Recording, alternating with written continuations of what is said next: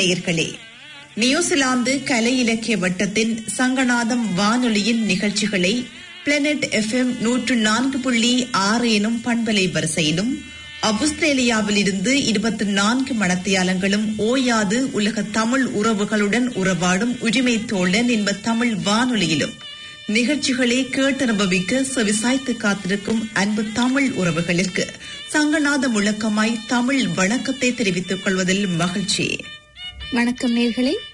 இன்று 4ஆம் திகதி செப்டம்பர் மாதம் 2020, தமிழுக்கு ஆவணி 19, வெள்ளிக்கிழமை, மொஹரம் 15. இன்றைய நாள் எல்லோருக்கும் நல்ல பொழுதாக அமைய வேண்டும் என்று இறைவனை வேண்டிக் கொண்டு இன்றும் எமது சங்கநாதத்தை சிறப்பாக ஆரம்பிக்க திருக்குறளை தருகிறார் திரு மேவின் கொன்சென்ட்ரேன் அவர்கள். இன்றைய சிந்திக்கும் வேளை நிகழ்ச்சியில் திருக்குறளின் 10வது அதிகாரமான இனியவை கூறல் என்னும் அதிகாரத்தின் 9வது குறள், 99வது குறள்.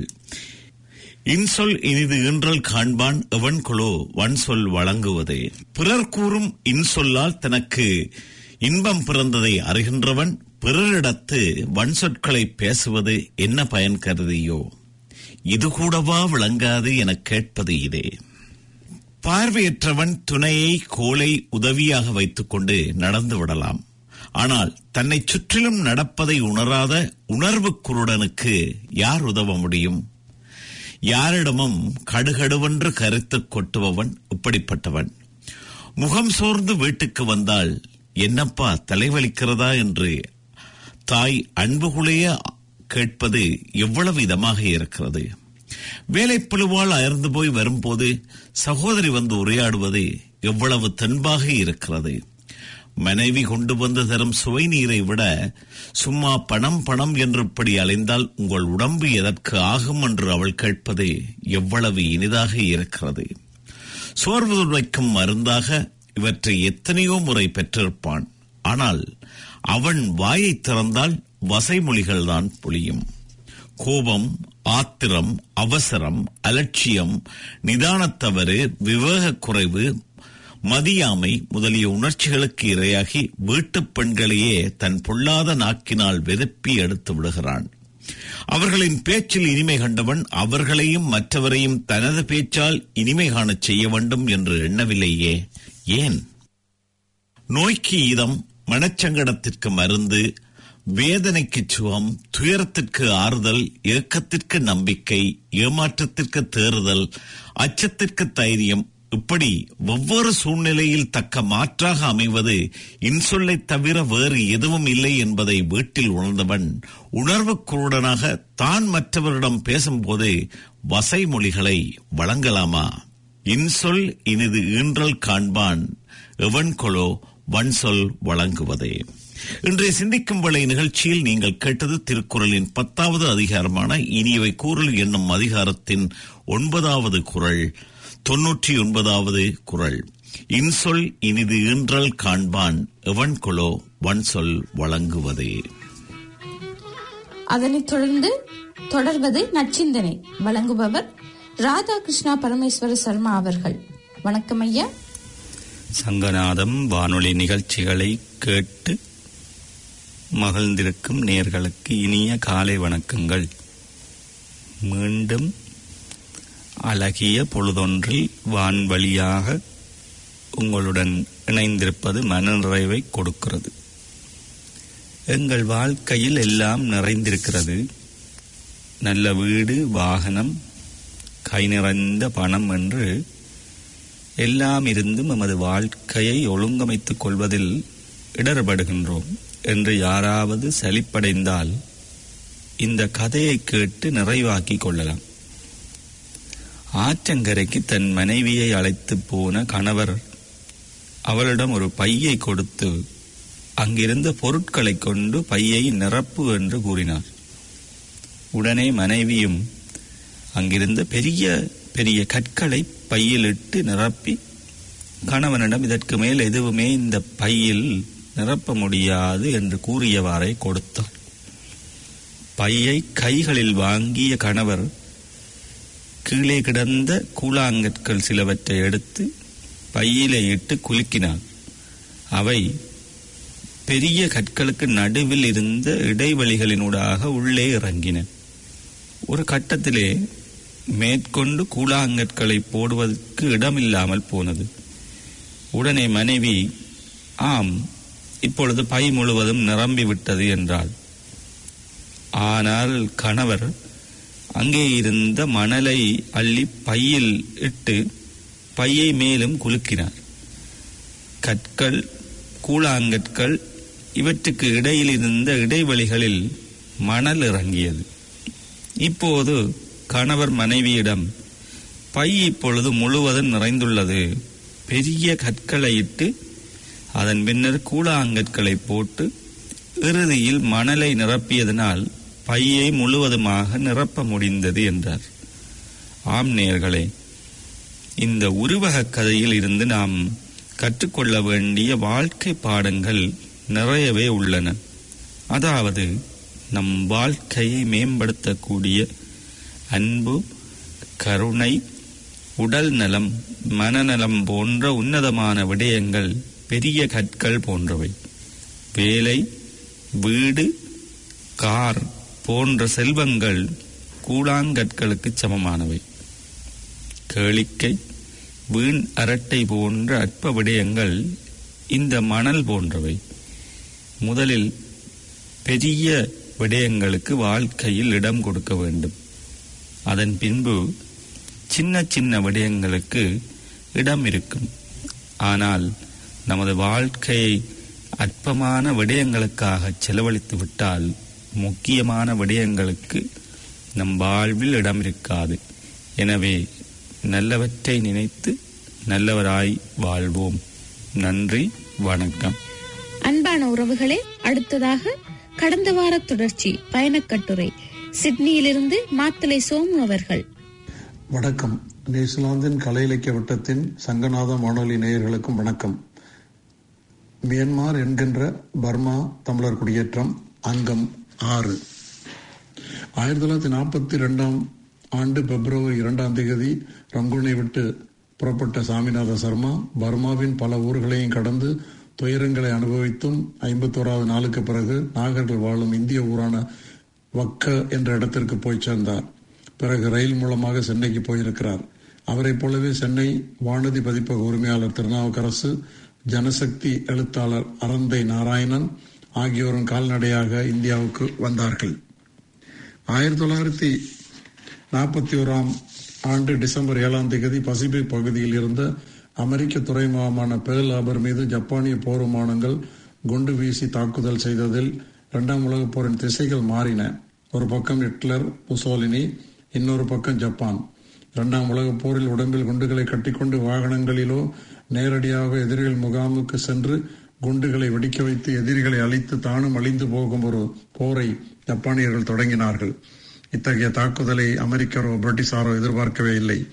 ஜப்பானிய மொழியில் கமிகாஜி என்று அழைக்கப்படும் அந்த தாக்குதல் அவர்கள் நிலைகுலைய வைத்தது. ஜப்பானிய மொழியில் கமி என்றால் கடவுள், காஜே என்றால் காற்று. ஜப்பானியர்கள் நம்புகிற 5 பூதங்களில் காற்றும் ஒன்று. எனவே கம்காஜே என்றால் கடவுள், காற்று என்று அர்த்தமாகிறது. ஒரு காலத்தில் ஜப்பான் நலிந்த நிலையில் இருந்தபோது எதிரிகள், கடற்கொள்ளைக்காரர்கள் ஜப்பானை தாக்க கப்பல்களில் வரும்போது ஜப்பானியர் தங்களை காப்பாற்றும்படி கடவுளை வேண்டினார்களாம். அப்போது பெருங்காற்று புயலாக வந்து எதிரிகளின் கப்பல்களை கடலில் மூழ்கடித்ததாம். அந்த புயல் காற்று கடவுள் அனுப்பியது என்ற நம்பிக்கையில் கமிகாஜ் என்ற பெயரில் தற்கொலை படைகளை அமைத்து பிரிட்டிஷாரோடு மோதினார்கள் ஜப்பானியர்கள். 1000 போர் விமானங்களுக்கு ஈடான பிரின்ஸ் ஆஃப் வேல்ஸ், ரீபல்ஸ் ஆகிய போர்க்கப்பல்கள் ஆயுதங்களையும் படையினர் ஏற்றிக்கொண்டு சிங்கப்பூரில் புறப்பட தயார் நிலையில் இருந்தபோது கமிகாஜே என்னும் 2 ஜப்பானியர் தற்கொலை படையினர் பயங்கரமான குண்டுகளும் பாய்ந்து அந்த 2 கப்பல்கள் அழித்து விட்டதாக சொல்லப்படுகிறது. 2ஆம் உலகப் போரில் 3680 கமிகாஜே என்னும் தற்கொலை படையினர் விமான தாக்குதல் நடத்தி தற்கொலை செய்து கொண்டனர். இத்தகைய தற்கொலை தாக்குதலில் ஈழத்தில் நடந்த போரிலும் தற்போது மத்திய கிழக்கிலும் காணக்கூடியதாக இருக்கிறது. ஜாவா, சுமத்ரா, மலாயா, சிங்கப்பூர் ஆகிய நாடுகள் மீது தாக்குதல் நடத்தி ஆசியாவில் நிலை கொண்டிருந்த பிரிட்டிஷாரை தடுமாற வைத்தனர் ஜப்பானியர். அக்காலகட்டத்தில் நேதாஜி சுபாஷ் சந்திரபோஸ் ஜெர்மனி சென்று ஹிட்லரையும் முசோலினியையும் சந்தித்து தாம் நடத்தும் இந்திய சுதந்திர போராட்டத்துக்கு ஆதரவு தருமாறு கேட்டுக்கொண்டார். பிறகு ஜப்பானியரோடு தொடர்பு கொண்டார். 1942 ஆண்டு பிப்ரவரியில் ஜப்பானியர் சிங்கப்பூரை கைப்பற்றினார்கள். 1943 ஜூலை மாதம் 2ஆம் தேதி நேதாஜி சிங்கப்பூர் வந்தார். ஏற்கனவே ஜப்பானியரோடு நட்புறவு கொண்ட ராஸ் பிகாரி போஸ் என்பவர் ஜப்பானில் இருந்தவாறு 1942 ஆண்டு மார்ச் 28 இந்திய விடுதலை லீக் எனும் அமைப்பை தொடங்கி 2ஆம் உலகப் போரில் ஜப்பானுடன் சரணடைந்த பிரிட்டிஷ் இந்திய ராணுவத்தின் போர்க்கைதிகளை வைத்து இந்திய தேசிய ராணுவம் என்ற அமைப்பை உருவாக்கினர். ஆனால் அவர் எதிர்பாராத விதமாக உடல்நலம் பாதிக்கப்பட்டதால் இந்திய தேசிய ராணுவத்தை வழிநடத்த துடிப்பான புதிய தலைமை தேவைப்பட்டது. அப்போது ஜெர்மனியில் இருந்த நேதாஜி அதற்கு பொருத்தமானவர் என கண்டு ராணுவ அமைப்பின் செயலாளராக இருந்த AM நாயர் மூலமாக ஜப்பானிய அரசின் உதவியுடன் நேதாஜி சென்னை ஜெர்மனியின் நீர்மூழ்கி கப்பலில் மடகஸ்கர் தீவுக்கு வந்து பிறகு ஜப்பானின் நீர்மூழ்கி கப்பலில் சுமத்ரா வரை வந்து டோக்கியோ போய் சேர்ந்து அங்கிருந்து சிங்கப்பூர் வந்து சேர்ந்தார். ஜப்பானியரின் தாக்குதலால் சிங்கப்பூரில் ஜப்பானியருடன் சரணடைந்த 7500 பிரிட்டிஷ் இந்திய ராணுவ வீரர்களை அவர்களுக்கு தளபதியாக இருந்த கர்னல் ஹாண்ட் ஜப்பானிய ராணுவ தளபதி மேஜர் முஜிராவிடம் பேசி சரணடைந்த 7000 பிரிட்டிஷ் இந்திய ராணுவ வீரர்களை ஏற்றுக்கொள்ளும்படி வேண்டினார். அதன்படி அவர்கள் அனைவரும் பயிற்சி பெற்ற ராணுவ வீரர்கள் என்ற தகுதியில் இந்திய தேசிய ராணுவத்தில் சேர்த்துக் கொள்ளப்பட்டார்கள். 1943 ஆண்டு ஜூலை 5ஆம் தேதி சிங்கப்பூர் கத்திய திரையரங்கில் இந்திய தேசிய ராணுவத்தின் தலைமை தளபதியாக ராணுவ உடை அணிந்து நேதாஜி சுபாஷ் சந்திரபோஸ் பொறுப்பேற்றுக் கொண்டார். அங்கு கூடியிருந்த பல்லாயிரக்கணக்கான மக்களின் ஜெய் என்ற முழக்கத்துடன் ராணுவ மரியாதையை ஏற்றுக்கொண்டார். பிறகு நேதாஜி இந்திய ராணுவ அமைப்பை தொடங்கி அதை வழிநடத்த முடியாமல் உடல்நலம் பாதிக்கப்பட்டதால் அதனை தன்னிடம் ஒப்படைத்த ராஸ் பிகாரி போஸை தமது தலைமை ஆலோசகர் ஏற்றுக்கொண்டு பணிகளை தொடங்கினார். இத்துடன் இன்றைய இந்த உரையை முடித்துக் கொண்டு மீண்டும் அடுத்த வாரம் சந்திப்போம். நன்றி, வணக்கம்.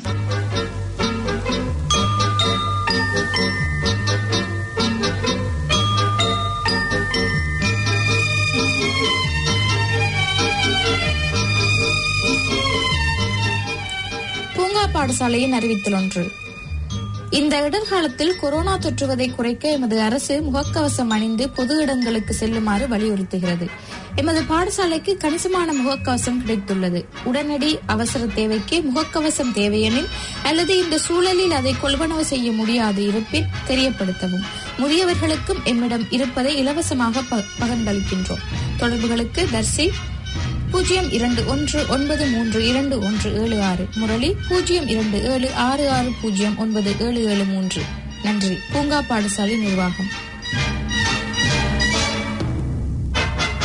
நேர்களே, அதனைத் தொடர்ந்து தக்ஷா நிச்சிங்கம் அவர்கள் மனதில் உறுதி வேண்டும் என்ற தலைப்பில் தருகிறார். அனைவருக்கும் வணக்கம். மனதில் உறுதி வேண்டும். ஓர் ஊரில் நீண்ட காலமாக மழை பெய்யவில்லை. ஆதலால் குடியானவர்கள் வெகு தொலைவிலிருந்து வாய்க்கால் வெட்டி தண்ணீர் கொண்டு வந்தார்கள்.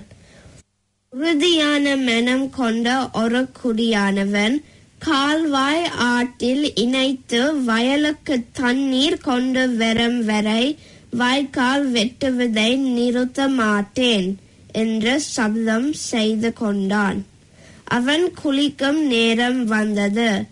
அவனது மனைவி மகளிடம் எண்ணெயை கொடுத்து வீட்டிலிருந்து அனுப்பி வைத்தாள். மகள் அவரிடம் வந்து, அப்பா, நேரமாகிவிட்டது, எண்ணெய் தேய்த்து குளியுங்கள் என்று சொன்னாள். அதற்கு அவன், எனக்கு இப்போது வேலை இருக்குது, நீ போமா என்று சொல்லிவிட்டான். பிற்பகல் வந்தது. மணி 2 ஆயிற்று. குடியானவன் அப்போதும் வேலையை நிறுத்தவில்லை. குளிக்க வேண்டும் என்ற நினைவே இல்லாமல் வாய்க்கால் வெட்டி கொண்டு இருந்தான்.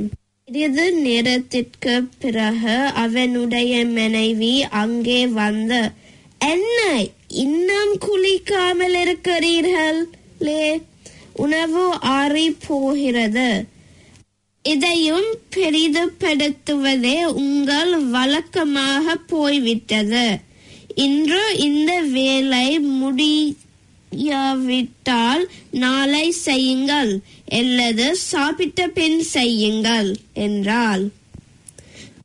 குடியானவன் கோபத்திடம் அவளிடம், புத்தி கெட்டவளே, மழையோ பெய்யவில்லை, இருப்பது இந்த கொஞ்சம் பயிர்தான். இதுவும் வாடி போனால் குழந்தைகள் எதை சாப்பிடுவார்கள்? சாப்பாடு இல்லாமல் எல்லோரும் கஷ்டப்படுவீர்கள். இன்று வயலுக்கு தண்ணீர் கொண்டு வந்து பிறகுதான் குளியல் சாப்பிடு என்று சபதம் செய்திருக்கிறேன் என்று கூறிவிட்டான்.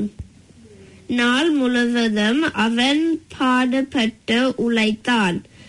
மாலையில் வாய்க்காலை ஆட்டுக்கு இணைத்து விட்டான்.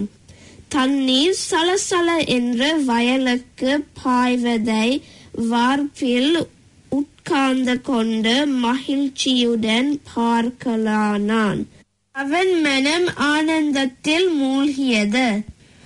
வீட்டிற்கு சென்று மனைவியை கூப்பிட்டு, இந்தா இப்போது எண்ணெயை கொண்டு வா என்று கூறி பிறகு குளித்து சாப்பிட்டான். கவலையிட்டு படுத்து குறைத்தை விட்டு தூங்கினான். இத்தகைய உறுதிதான் தீவிர வைராக்கியத்திற்கு உதாரணம். மற்றொரு குடியானவன் இருந்தான். அவனும் வயலுக்கு தண்ணீர் கொண்டு வரும் வேலையில் ஈடுபட்டிருந்தான். அவனுடைய மனைவி வயலுக்கு போய், அதிக நேரமாகிவிட்டது, வாருங்கள், இப்படி அலட்டி கொள்வதில் பயனில்லை என்றாள். அவனும் பதில் எதுவும் பேசாமல் மண்வெட்டியை வைத்துவிட்டு, சரி, நீ கூப்பிடும் போது என்ன செய்யலாம், வா போகலாம் என்று வந்து விட்டான். இந்த குடியானவனால் வயலுக்கு தண்ணீர் கொண்டு வர இயலவில்லை. இது மந்த வைராக்கியத்திற்கு உதாரணம். கடின உழைப்பு இல்லாத குடியானவனின் வயலுக்கு தண்ணீர் வரவில்லை. அதுபோல மனிதனுக்கு தீவிரமான உறுதியும் முயற்சியும் இல்லாவிட்டால் இறை அனுபூதி மட்டுமல்ல, அன்றாட வாழ்க்கையிலும் வெற்றி பெற முடியாது. நன்றி, வணக்கம். அடுத்து சங்கநாதத்திற்காக கட்டுரை ஒன்றை வழங்க இருக்கிறார் பிரியா ஸ்ரீதரன் அவர்கள். வணக்கம். வணக்கம். வெலிங்கன் சிவயோகமணி அவர்களின் கட்டுரை, தமிழ் ஈழத்து நாட்டுப்புற கதைகள். நாட்டுப்புற கதைகள் இயற்றியவர்கள் ஊர், பெயர், காலம் தெரியாதவை. கதைகள் நாட்டு மக்களிடையே பரவி வளர்ந்தமையால் எழுத்தறிவில்லா புலமையான மிக்க கிராமிய மக்கள்தான் படைப்பாளிகள் என்பது துணிவு. நாட்டார் இலக்கிய வடிவங்கள் விடுகதை, பழமொழி, பாடல் கதை என பல உள. அவற்றுள் பெரியவர்களும் சிறியவர்களும் கேட்டு சுவைத்து மகளும் நாட்டுப்புற கதையும் ஒன்றாகும். அவைகள் கிராமிய கதைகள், நாட்டார் கதைகள், நாடோடி கதைகள், பழங்கதைகள், தாத்தா பாட்டி கதைகள் என்றும் விளங்கப்படுகின்றன. இக்கதைகள் எல்லாம் மிக தொன்மை காலத்திலிருந்து மக்களிடம் மரபு வழியாக வந்துள்ளன. வேதாகமங்கள், பாரத ராமாயண இதிகாசங்கள் கூட வாய்மொழியாகவே வளர்ந்து வந்து வடிவம் பெற்றதாக வரலாற்று ஆசிரியர்கள் கூறுவர். தமிழ் இலக்கிய வரலாற்றில் புதுமைப்படுத்த இளங்கோவடிகளும் சிலப்பதிகார காவியத்தை தமிழ் மக்களது வாய்மொழி கதையை அடிப்படையாக கொண்டு இயற்றியுள்ளார் என பேராசிரியர் வையாபுரி பிள்ளை அவர்கள் கூறுகின்றார். இக்காப்பியத்தில் பார்ப்பனியும் கீரிப்பிள்ளையும் என்ற நாட்டார் கதை பதிவாகியுள்ளதாக சொல்லப்படுகின்றது. எழுத்து வடிவம் பெறாத காலத்தில் வாழ்ந்த நாட்டுப்புற தமிழ் மக்கள் தாம் இயற்கையோரோடு போராடி தோற்ற வென்ற சம்பவங்களையும், தம் வாழ்க்கையில் அனுபவித்த சம்பவங்களையோ அல்லது தம் வாழ்வில் நடைபெற்ற வேறுபட்ட நிகழ்வுகளையோ அல்லது நடக்கலாம் என்று கற்பனையில் கண்டவற்றையோ சுவையாக நம்பும் வண்ணம் பிறருக்கு எடுத்து கூறியவை நாட்டார் கதைகளாக தோற்றம் பெற்றன எனலாம். இக்கதைகள் நாடோடிகள் போல நாட்டுக்கு நாடு, ஊருக்கு ஊர் பரவி அப்பிரதேச மொழிகளில் சொல்லப்படுவதால் நாடோடி கதைகள் என்றும், வாய்மொழியாகவே சொல்லப்பட்டு வந்தமையால் வாய்மொழி கதைகள் என்றும், செவி வழியாக பரவி வந்தவையால் செவிமொழி கதைகள் என்றும் விளங்கலாயிற்று. இக்கதைகள் எழுத்துருவம் பெறாது வாய்மொழியாக பரவியதால் சொல்ல வந்த பொருள் மட்டும் மாறுபடாது, மாறுபட்டும் மறைந்தும் திரிந்தும் சிற்சில வேறுபாடுகளுடன் பிரதேச வழக்குகளுக்கு அமைவாக ஆளுக்கு ஆள் ஊருக்கு ஊர் சொல்லப்பட்டு வருகின்றன. கதைகள் அவைகளின் உட்பொருளை மையமாக கொண்டு அறநீதி கதைகள், தெய்வக் கதைகள், அரச குடும்ப கதைகள், மனித பண்பாட்டு கதைகள், தீய சக்திகளான பேய், பிசாசு, முனி போன்றவற்றின் கதைகள், மந்திர தந்திர கதைகள், விலங்குகளின் கதைகள் என மக்களோடு தொடர்புடைய நீண்ட வரலாறு படுத்தவையாக அமைந்துள்ளன. பெரும்பான்மை கதைகளின் பொருளாக தெய்வங்களில் அதீத நம்பிக்கை, தீய சக்திகளின் நம்பிக்கை, சமூக குடும்ப உறவுகளின் உறவு சிக்கல்கள், ஆதிக்க வெறுப்பு எதிர்ப்பு, சாதி மத பாகுபாடு, மந்திர தந்திரங்கள், மடமை, வறுமை, பண்பாட்டு ஒழுக்கம், நீதி போன்ற உண்மைகளை உள்ளடக்கியதாக உள்ளன. நாட்டுப்புற கதைகள் சில, உதாரணமாக தீய சக்திகளின் கதைகள் அவர்களின் மூட நம்பிக்கையை பிரதிபலிப்போல் தோன்றும். எனினும் நாட்டார் கதைகள் நேரடியாக அவைகளுடன் போராடியும் ஏமாற்றியும் மந்திர தந்திரங்களால் வெற்றி கண்டதாகவே கூறுகின்றன. தோல்வி என்ற பேச்சுக்கே இடமில்லை. எந்த கதையிலும் பயந்து ஓடி ஒழித்ததாக கூறவில்லை. தைரியத்துடன் எதிர்கொண்டு புத்திசாலியமாக வென்றதாகவே சொல்கின்றது. பேய்களின் நடவடிக்கைகள் கண்ணால் கண்டவர்கள் போல கதை போக்க போகிறது. தீய சக்திகளின் கதைகள் சில அவைகளின் கரிய விகார தோட்டங்களாலும் செயல்களாலும் பய உணர்வை ஊட்டுவது போல் தோன்றினும் மக்கள் அவைகளை தந்திரமாக வீரமாக முறியடிப்பது கதை கேட்பதற்கு பய உணர்வை போக்கி மன துணிவையே வளர்க்கின்றது. சில கதைகள் பேய்களின் மடமை கூறி நகைச்சுவையை உடையனவாக வயிறுடன் சிரிக்க வைக்கின்றன. அரண்டவன் கண்ணுக்கு இரண்டதெல்லாம் பேய், அஞ்சினவன் கண்ணுக்கு ஆகாயமெல்லாம் பேய் என்னும் நாட்டார் பழமொழிகள் மூதாதையர் பேய்களின் நம்பிக்கை இல்லாதவர்கள் என்பதற்கு நிரூபணமாகின்றது. தீய சக்திகள் எல்லாம் அவர்கள் கற்பனையில் பிறந்த உருவங்கள்.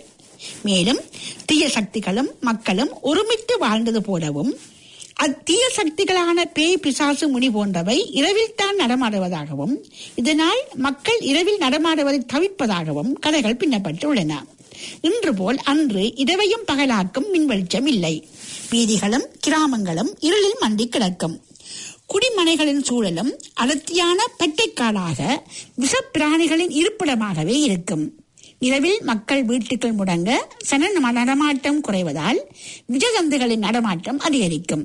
எனவே விஷஜந்துகளிடமிருந்து தப்பிக்கவும் இருட்டில் கல்லும் முள்ளும் நிறைந்த பாதையில் நடமாடும் தொல்லையை தவிர்க்கவும் பேய் முனிக்கதைகளை கற்பனையில் புனைந்து மக்களை பயமுறுத்தி இரவில் நடமாடாது தடுக்க கையாண்ட யுத்தியாகவும் அவர்களின் கற்பனை உச்சமாகவும் இக்கதையை கொள்ள முடியும். இன்னும் சில கதைகள் பேய்கள் வந்து இரவில் ஒட்டு கேட்டுவிட்டு அதனை செய்வதாக கூறுகின்றன. இக்கூற்று பகலில் பக்கம் பார்த்து பேசு எனும் பழமொழியை அடிப்படையாக கொண்டு மக்களை வழிபடுத்தும் முகமாக கற்பனையில் பூத்த கதைகளாக கொள்ள முடியும் அல்லவா? நாட்டுப்புற கதைகளாக பரம்பரையாக கட்டி வந்த சமூக ஒழுக்கங்கள், கருவூலங்கள் அனைத்தும் இன்று காணாமல் போய்விட்டன.